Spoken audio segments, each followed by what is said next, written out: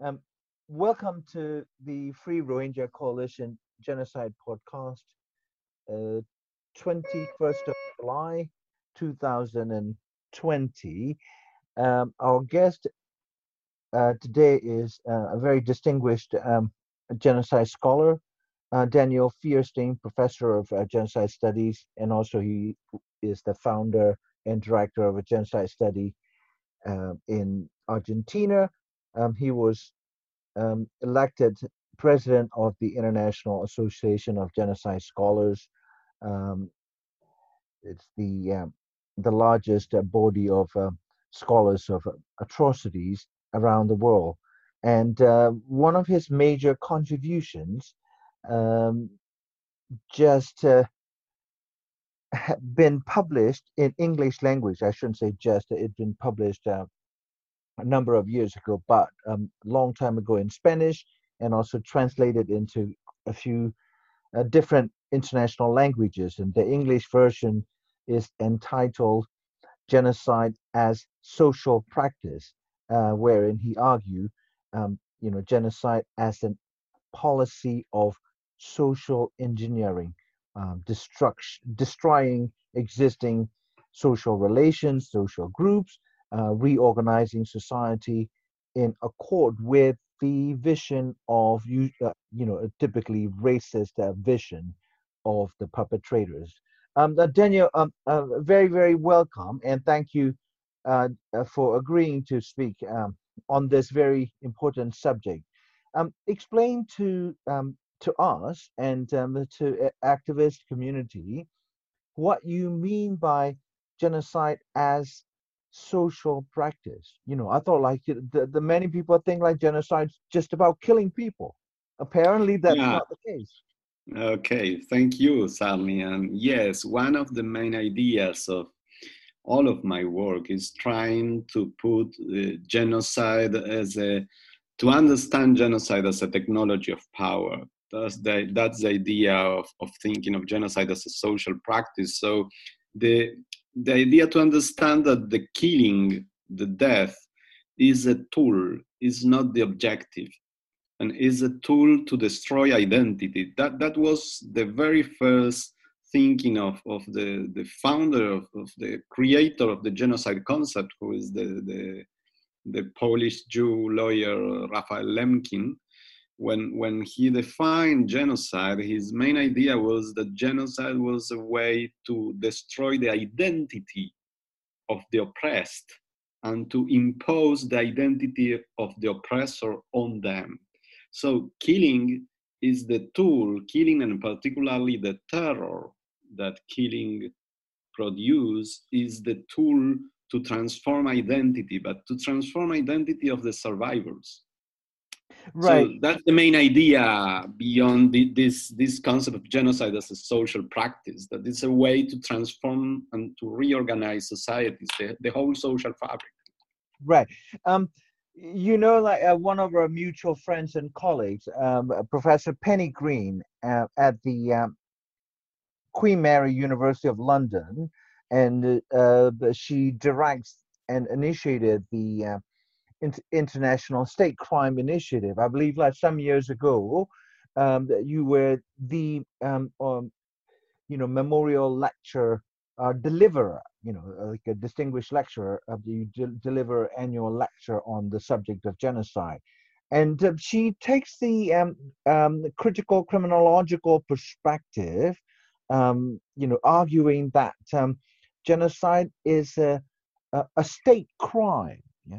And do you see any, um, contradiction or mutually exclusionary definitional works here when you say genocide is a social engineering, the use of technology to change an identity of a group or destroy and whoever is left behind. And how do you see these two approaches? One critical criminological approach to the phenomena of genocide, and another your approach, more sociological. Yeah, and But how I do they? think Yeah. Yes, I think both are perfectly complementary. I think they are complementary because actually genocide, it is a state crime. It is one of the possible state crimes, but it is very particular because of this question that the killing are the tool, and that's fundamental, and it is not in contradiction with the criminological approach, because the criminological approach is trying to understand how the state behave, and that's complementary. That's complementary about how to understand this kind of technology of power, and how it is different from other ways of even from for war or for other ways of state crimes, because the main difference is this intentionality, this decision to transform the identity of a group, and it is this connection, this more deep connection with the social practices. Right. You earlier mentioned Raphael Lemkin, the Polish Jewish, um, lawyer, and essentially the intellectual force behind the creation of the Convention on the Prevention and Punishment of Genocide, or the Genocide Convention, right?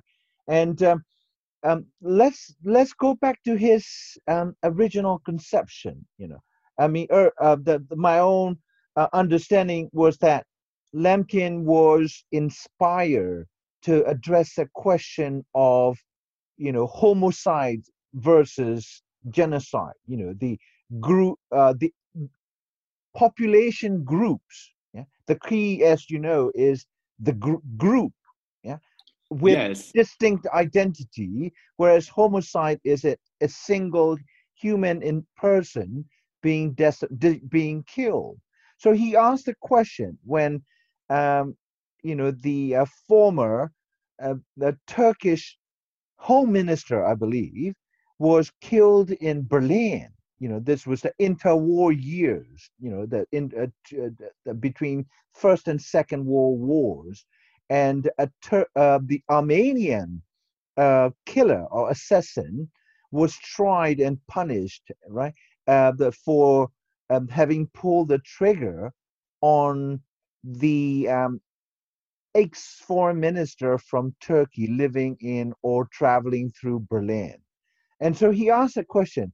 Here was a case where one individual, the killer obviously, was found criminally guilty of taking the life of a single individual, Turkish in this case, who he rightly believed was involved in killing, like hundreds of thousands of Armenian people in Turkey, yeah, during just before the First World War, and yet he said many, the perpetrators of mass crimes, of which genocide is considered the most heinous, yeah, um, they walk, they roam the world, like Henry Kissinger. He was involved, this, and people like Pinochet. He was detained in UK, but eventually he was released, right? So in within our world, before and after the Holocaust, yeah, there are so many perpetrators with blood of millions of human individuals on their hand because of their policies or because of their commanding positions in these atrocity crimes. But they walk. So that was something that had turned into a successful madman who gifted all of us this genocide convention. Yeah?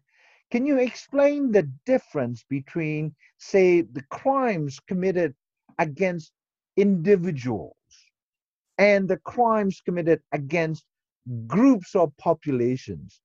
How are these two different, and why are the criminal thresholds so different? Yeah, that's one of the great contribution of Raphael Lemkin. So trying to understand that the juridical viewpoint is I would say it thinks about social action like the philosophers of the 18th or even 17th century. So it is 2 or 3 centuries ago, and the social sciences don't think in social action in such very atomistic view like the juridical way. So the idea in the law is that one person commits some action against other persons. So it is mainly about the individuals.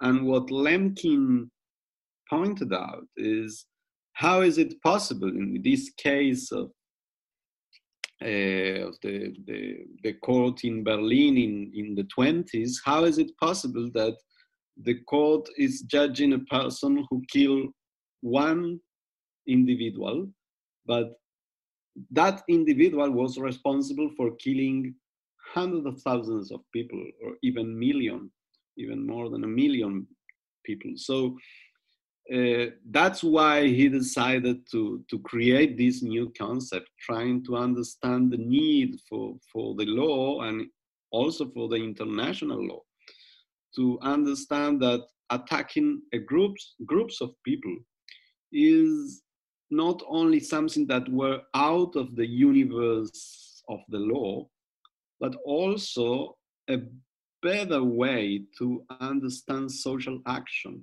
because social action is very concerned with the groups.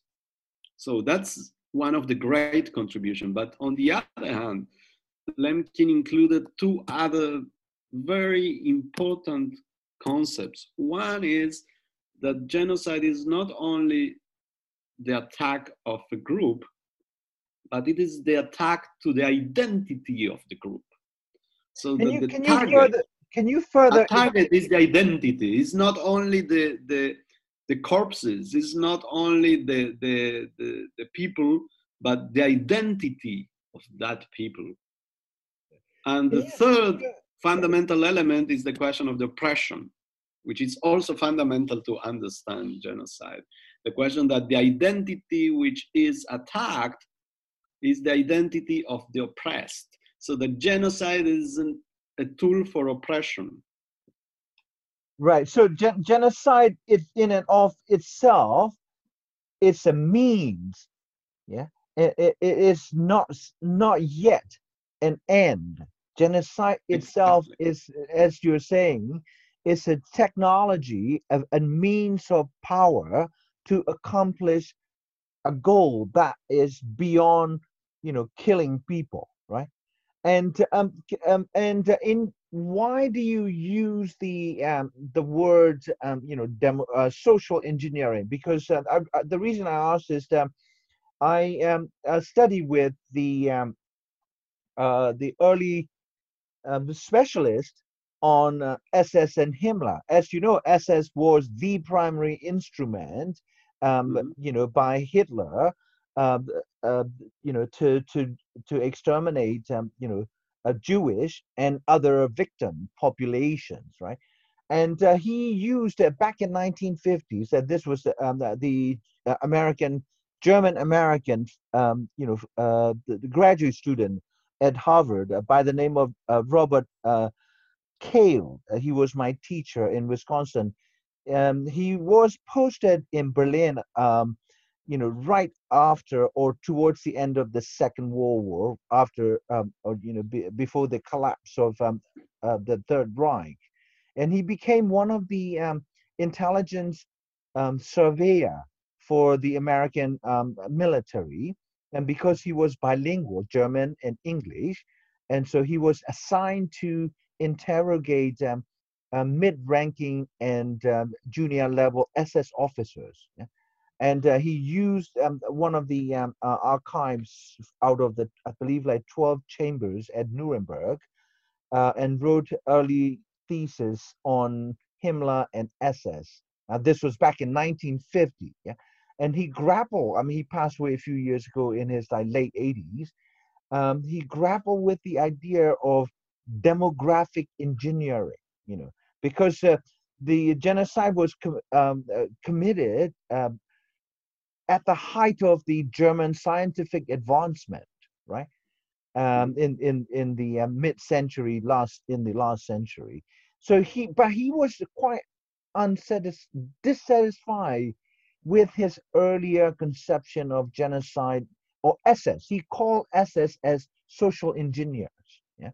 So very similar to your idea, but he arrived at from a less theoretically eloquent way, because he was primarily a historian. Yeah.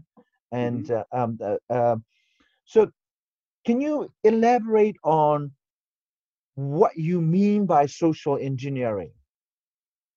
Yes, I mean different things. First of all, genocide is a way to use the terror, Terror. Yeah. to transform identity, because the terror is I could say, the most effective tool to transform identities, because when something is putting our life at risk, so the possibility that we change the way in which we behave, in which we have different relation with the other, is very quick, because at the end we are animals, and what put our life at risk is too strong to be able to change our behavior very, very quick. So that's the first way, but it has different elements. So I used to say that there are three main techniques in this use of terror. First is the ambiguity of the construction of the other. So the idea that everyone could be persecuted. So it's when you analyze in a comparative way genocide through history, you can see in modernity that each time the ambiguity of the construction of the other is even more and more important. It is more and more ambiguous. But even in Nazism, it was really ambiguous. There were a lot of groups persecuted by Nazism, and even the accusation regarding the Jews, it was mainly about the Judaization. So it was not only the Jews, but everyone who could be conceived as a Jew, even if he's or she is not. So if you analyze, for example, the national security doctrine in Latin America, it is even more ambiguous, this idea of the subversive, that could be really anyone. So that's the first technique, this question of the ambiguity. It is connected with the second technique, which is I could say, the instigation to betrayal. So the idea is, if everyone could be persecuted, if the ambiguity produced this situation that everyone is at risk, so how to escape from that persecution? So the way that the state proposed as a way to escape is the betrayal. Is the betrayal of to point out who is the real enemy, trying to put the label out of myself. So this second technique has the consequence of breaking all the possibilities for reciprocity, all the possibilities for solidarity. So the construction of a generalization of distrust. So the destruction of the possibility to trust in other person. So that's the main way to break social relations of reciprocity. And that was quite effective, because if there is no way to create some relationship with others, because anyone could be the enemy, anyone could be the one who will betray us, or the one who we are going to betray. So that's break these possibilities of cooperation. So I think this connection between these three techniques, ambiguity, the question of betrayal, and distrust, is the way in which terror works, destroying and transforming the social fabric. Right. Can I interject here something? Because it is really fascinating, because it seems to me that you're taking the Lemkinian conception to a far more sophisticated elaboration. Because I think, like, you look at the Nazi genocide, where victims are multiple groups, not just Jewish. Yeah, although the Jewish victims, and then rightly, receive the greatest recognition.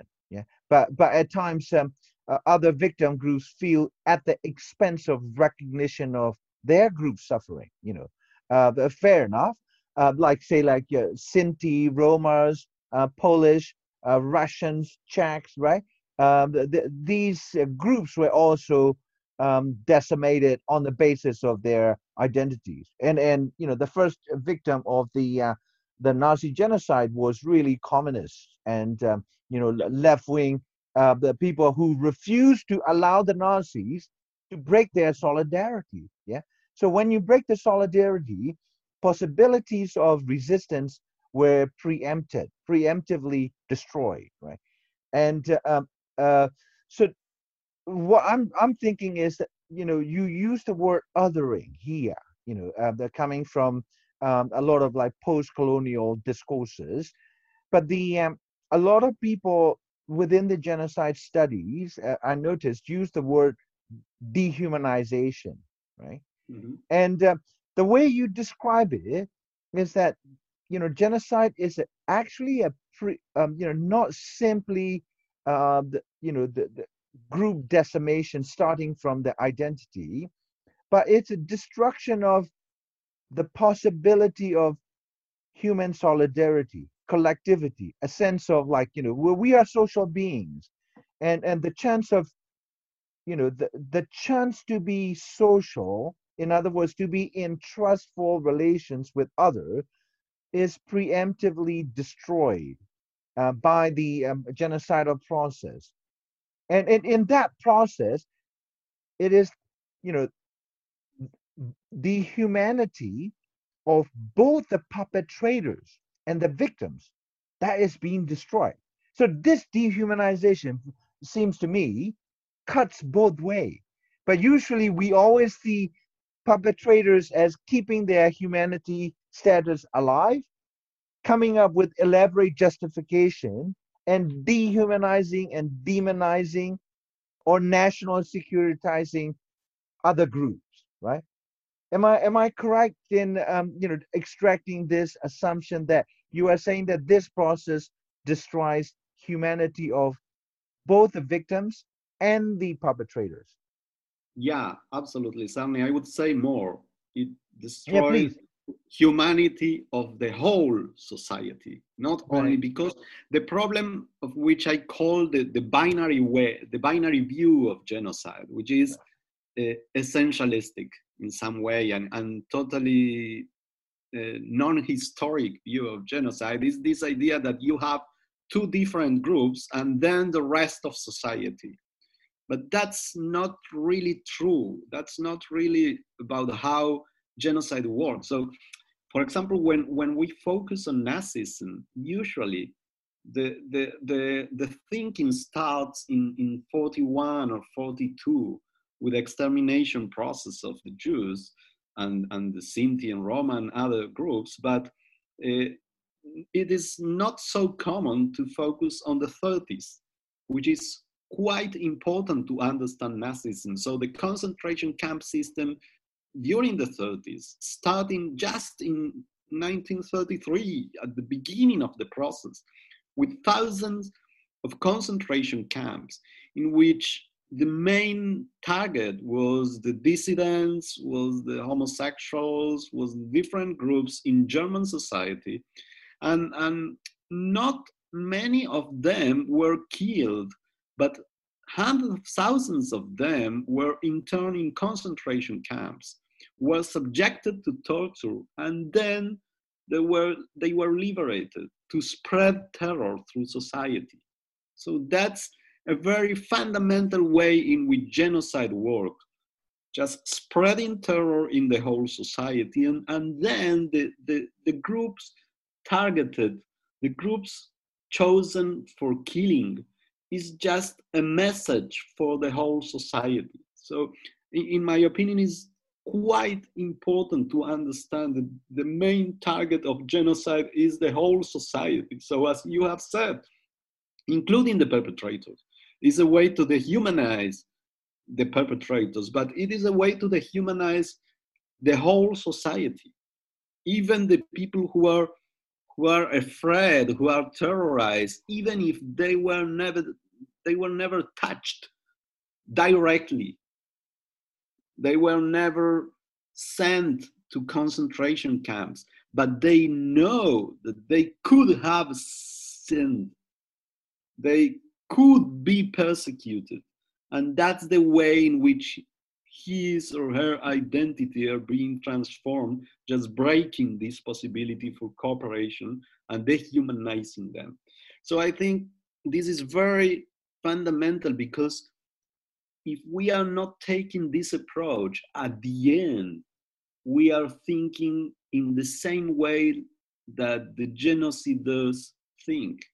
Because what the main idea of the Nazis was that the German or the European society and community it was a community that couldn't include the Jews or the Sinti or the Roma or the political dissidents or the Jehovah Witnesses or the people with disabilities or the homosexuals. So when we are we are constructing a memory of that process that continues supporting this idea of different communities that weren't part of the same community. It is the way that the genociders think. And it could be think the same regarding the case of Ittihadism in Turkey, and it is the same in the cases of Indonesia or in the case of Latin America. So the idea of the genocider is that the people who live in our community, they don't deserve, not all of them deserve to be part of our community. But some memories of genocide, even denouncing the killing, finally are saying the same. So in my opinion, one of the most important elements in the Lemkinian viewpoint, in Lemkin's contribution, was this idea that at the end, with exclusion of colonialism, which is another thing, most of modern genocide are the partial destruction of the own national group. So the group is the same in the perpetrator and in the victim, is the same group. And the genocider thinking is that they are not the same group, right, and that they have to be killed because they are not part of the community. Right. Some would argue that the enslavement of millions of Africans or others, in modern, today at year 2020, we still have modern forms of indentured labor, sex trafficked, victims, men and women across the world, right? And also the classical, or more like a modern colonialism, starting around the 15th or 16th century, 17th century, with the rise of European royally chartered corporations, Swedish East India Company, like Dutch East India, the British, French. The European powers begin to build up these economic institutions that were blessed by the church itself, the Catholic Church, and administratively and politically supported by the crowns in different countries, the Christian kingdoms, right? And some argue that these colonial, mercantilist movements with these economic powerhouses and the the genocidal institutions set up by Hitler, all the way to 1945, they are not qualitatively different. They exist on a continuum. There's always a racial element, the element of, like reified thinking that race is a category. Therefore, we cannot embrace the Jews or the Romas or the Rohingyas. You see what I mean?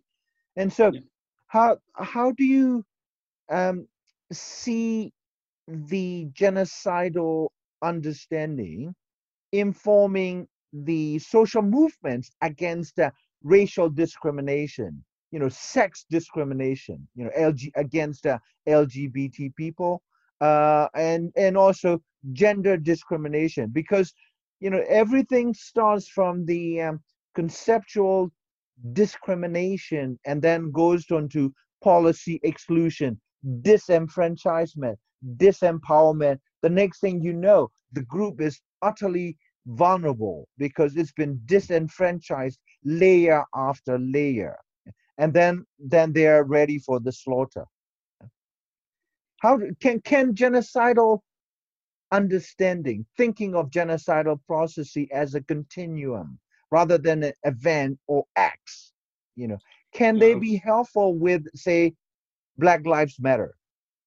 Yeah, I think, of course, there is a lot of connections, but I think we have to distinguish between or among different uses of genocide. So when I say genocide is a social practice, a technology of power, it is not only one technology of power, but I have identified 4 different ways, and I could say maybe we should think about the 5th one in the 21st century.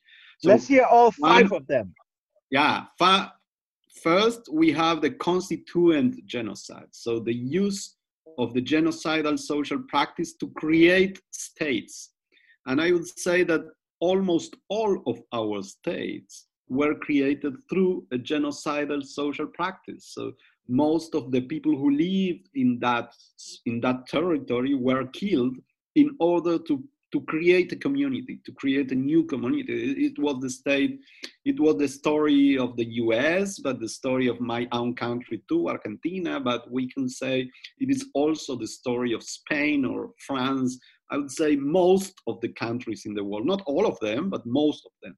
So that's one technology, is one way of using genocide as a technology of power. The second is the colonialist use of genocide. So the use of the killing and the destruction of identity to conquer a soil, to conquer a territory, to conquer the goods of that territory, to be able to take those goods, to take the wealth of some territory. So it is what you were talking about, that this is one way, exactly the use of the genocidal social practice as a tool of colonialism.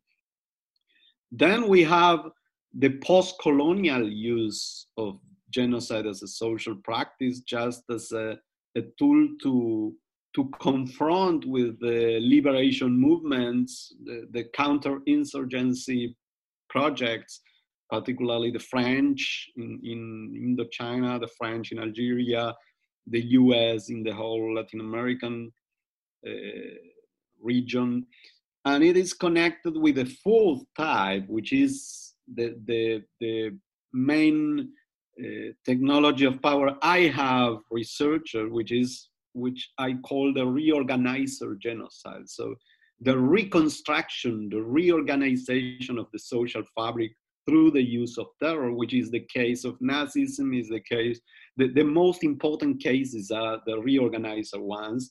Nazism, the Turkish Ittihadism against the Armenians, Syrians, and Greeks, even the Indonesian case, most of the national security doctrine. So the most known cases are this type of the reorganizer genocide. But I think we should focus in the 21st century in a 5th way, which I haven't developed too much yet because it's very new, which is the use of this technology of power to destroy, to dismantle a community. So I'm thinking about the former Yugoslavian case, which is the destruction of the possibility of a community in this region of former Yugoslavia, but also we could think about the situations now in Mexico or in Colombia, or even in the Middle East with the case of Syria,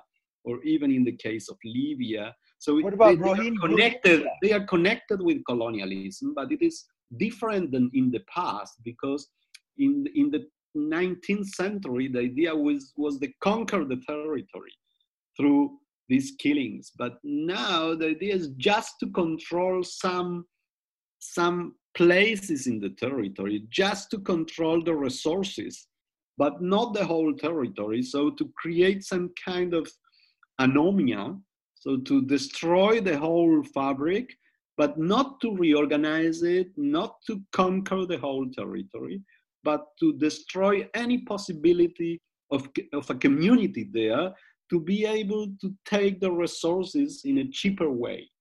So I think it is a fifth way. I haven't put a name on that yet, but I think that's different from the other four. Even if it is some kind of neo-colonialism, is not the same than the classical colonialism in the 19th century. So basically, we are talking about different ends or different objectives of the use of, power as a technological or technology of destruction. Yeah, but you talk about like a reorganization. As you very well know, Lemkinian conception of genocide has two parts. One is the destruction of the existing social relations or social order, including, or perhaps most importantly, the identity of the group that is singled out for destruction, or groups. And then you said, or Lemkin went on in the same essay to argue that there is a reconstitution, reconstruction. Yeah, and I want to move from original and highly sophisticated intellectual framework to a more practical, practical in the sense of law and juridical processes. Yeah, and the I suppose the original creator or drafters of the Genocide Convention were not necessarily high-minded, because they all had skeletons in their closets, at the time of the UN's creation, Genocide Convention's drafting. Like name all these like original founders of the United Nations that control the Security Council with their veto powers. They are all, by any objective measure and standards, they're all criminal states. The French controlled Algeria, and French Indochina are still intact. Colonies were still under the French control, and the United States, the entire American South, there was an apartheid state. Apartheid, Jim Crow, they call it, but it's nonetheless, for all intents and purposes, it was an apartheid condition. And then you've got, the Soviet Russia by 1945. So Stalin had well-established gulags, yeah, and the 30 million already perished. And so these criminal states that survived the Second World War, the victors, they came up with this Genocide Convention. They came up with the Universal Declaration of Human Rights. Yeah? And judging from the extremely poor record of 75 years in promoting either human rights or preventing genocide, yeah, I could only, come to a sad conclusion. These powers did not mean human rights when they pronounced human rights, or these powers did not mean that, there must be no repeat of the Nazi genocide. Yeah? And so, out of this context, the Genocide Convention, the conception of genocide was encoded as a law. But we have seen, only 3 cases, one pending at the International Court of Justice with Myanmar case against the Rohingya. Yeah? How would you assess, or put it this way, what is lost in the translation from the intellectual conception to a legal doctrine or law or written into law book? What was lost, and to what practical impact? Well, different elements, Arnie, because one thing is the theoretical viewpoint, and what was lost in this way, in this theoretical translation from the sociology to the law. And the second element is geopolitics. So 2 different elements. So from a theoretical viewpoint, I think that the main element that was lost is this binary understanding and essentializing genocide through, not only through the exclusion of some groups, but mainly through this impossibility to understand the genocide as a destruction of the own society in which the perpetrators live, which is clearly the case. The case in discussion during years, it was the Cambodian case, because it was quite clear that it was the situation. But I think that the Cambodia is not the exception, but Cambodia is one clear example of the reorganizer genocide. And the way in which we can understand Cambodia, we should understand most of the cases of the 20th century. So that was the main problem in the translation to law. But it was not a real problem, because this idea of the partial destruction of the national group is included in the convention. And no word of the convention is against this interpretation. So it is just a question that the judges could interpret the convention in that way. And that was possible, for example, in Argentina, but not only in Argentina. Also, there is a vote in the extraordinary chambers of Cambodia from the Cambodian judges. There was a vote in dissidence with the international judges, just understanding the Cambodian case in this way. And there were some sentences also in Bangladesh, understanding the same idea. So I think that was a problem, but it was a problem not exactly in the convention, but in the ways in which the international judges interpreted the convention. But then here we go to the second element, which is geopolitics. What you were saying, that the members of the Security Council, I would say that if we include Germany, probably we have the worst genociders in war history, or at least in the last 2 or 3 centuries. So it was quite problematic to have a convention to prevent and punish genocide, and at the same time, the administration of this convention is in the hands of the responsible of mass killing all over the world. So that's why I could say that the Genocide Convention was interpreted in such a way that it was almost non-applicable to any case. So always there is an excuse, with the exception of some cases in the global south, which the genociders have not enough power to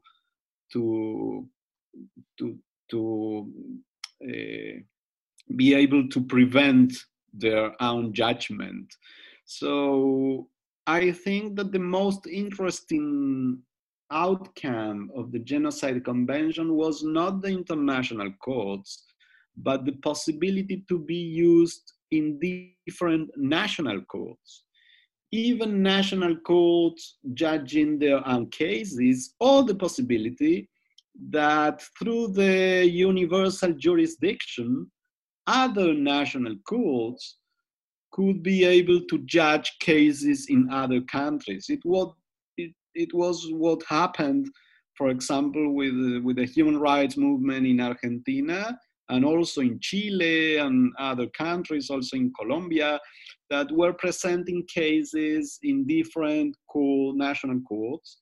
The case of Argentina was really important in that way. So cases were presented in Sweden, in Italy, in Germany, in France, even in the United States, in Israel, I would say in more than 10 countries.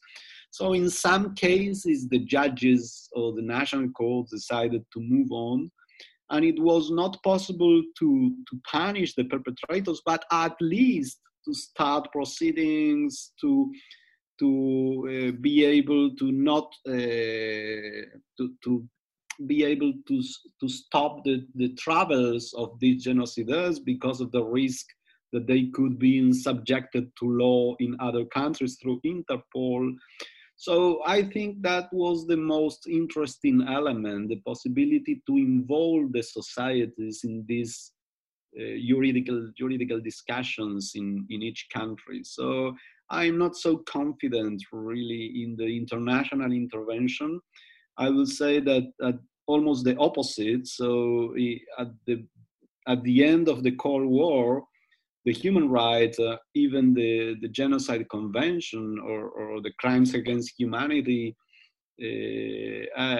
definition was used to justify military interventions in a very neo-colonialist way. So I think that the most interesting outcome of the genocide concept and the Genocide Convention was a tool to understand the use of terror and the use of killing, and to empower the different movements in different countries trying to punish, to create judgments, and to advance the possibility to create trials for the perpetrators. So I think it was difficult, this connection between the theoretical production and the world of geopolitics. Right. I think it was interesting in the developments in different countries more than in the international arena. So, taking your, rightly skeptical view towards the effectiveness of the application of the Genocide Convention within the UN structures of judicial processes. Um, what is your view still on this, the intellectual component of the convention, the subjective element, because your old or former colleague, William Shabazz, who is also a past president, and I think the International Association of Genocide Scholars, I think like 4 or 5 presidents, including yourself, sign a public denunciation, basically, of William Shabazz of defending the indefensible, yeah, fudging the reality, basically. And I was at the ICJ when he was making the argument in the case, the Gambia versus Myanmar case on the allegations of genocide against the Rohingya. He was saying, you know, partial destruction, yeah, even that, he said that the number of people that the Gambia team presented were victims or killed, were not really substantial. So I mean, substantial is a subjective word. You know what I mean? So, I mean, do we have to wait until 1/3 of the population were decimated, as in the case of Khmer Rouge in Cambodia, right? And or like in the case of the Srebrenica and other places. About 8,000 Muslim men and young boys were killed, in a span of a few days. Yeah. So, but the genocide scholars, he's not just a lawyer, but he's also a scholar. Um, People who should know, professionals who should know better, and you know, and operate at a higher ethical planes based on their professional expertise, because they know why do they stick with these numbers, and why do they split the hair, you know intent, if there is no smoking gun, like the onesie project, the final solution, we can't prove the genocide, you see. So how would you handle the situation where these very intelligent professionals manipulate the weaknesses in the convention and further damage the victim community? How do you handle that? I mean, one way you handle it is issued a public denunciation as fellow past presidents. Yeah, that's one way. But he's not held to account. But this is not just him, but the whole apparatus of legal profession that get sucked into this legal hair splitting at the expense of the victims. Yeah, sorry, I have to go, so I will answer this because it's quite important, but then it is the last one because I have to go in 5 minutes somehow. But yes, I think there are two very different things in the discussion with Bill Shabazz, because one thing is the theoretical discussion, and we have discussing for years with him, so I could say we have a totally different approaches on genocide. So he thinks that genocide is not a real concept, that we should forget genocide, and he has a very, I would say, a very narrow definition of genocide, and very essentialistic, and this idea of the numbers, which they are not in any word in the convention. So it's something that Shabazz thinks, but it is not. It is really not in the convention. There is no one word regarding the question of numbers or percentages or whatever. But that's one discussion, and I think it's a very legitimate discussion, and we can continue arguing about the different understandings of genocide. But secondly, in the other way, we have this ethical question, which is totally different, because we can debate, we can discuss in the scholarly world, in academic conferences, whatever, in the classes, but even beyond what do you think about what genocide is, so going to a court, being a scholar of genocide studies, just to defend the genociders, explaining that what happened is not genocide, even when you know that hundreds of thousands of people were killed. So I think it's totally unethical. So even if we are in the opposite side, so for example, I'm very critic of the concept of crimes against humanity. And I think it is really problematic, exactly the opposite that Shabazz thinks, that he is very critic of the genocide concept. And in my opinion, the genocide concept is a great concept, theoretically speaking, and crimes against humanity is really problematic. And I would prefer just not to use it. But I would never think about the possibility to go into trial to defend a perpetrator of crimes against humanity and explaining in a defense of that perpetrator why I think that crimes against humanity is a wrong concept. Because beyond the academic discussion, I would be supporting the killers. So that is something that you can't do if you are a scholar of genocide studies, because the government of Myanmar is plenty of lawyers that could defend the state who are specialized in defending these kind of states. But genocide scholars, beyond our discussions, are our main, even ethical activity is on behalf of the victims.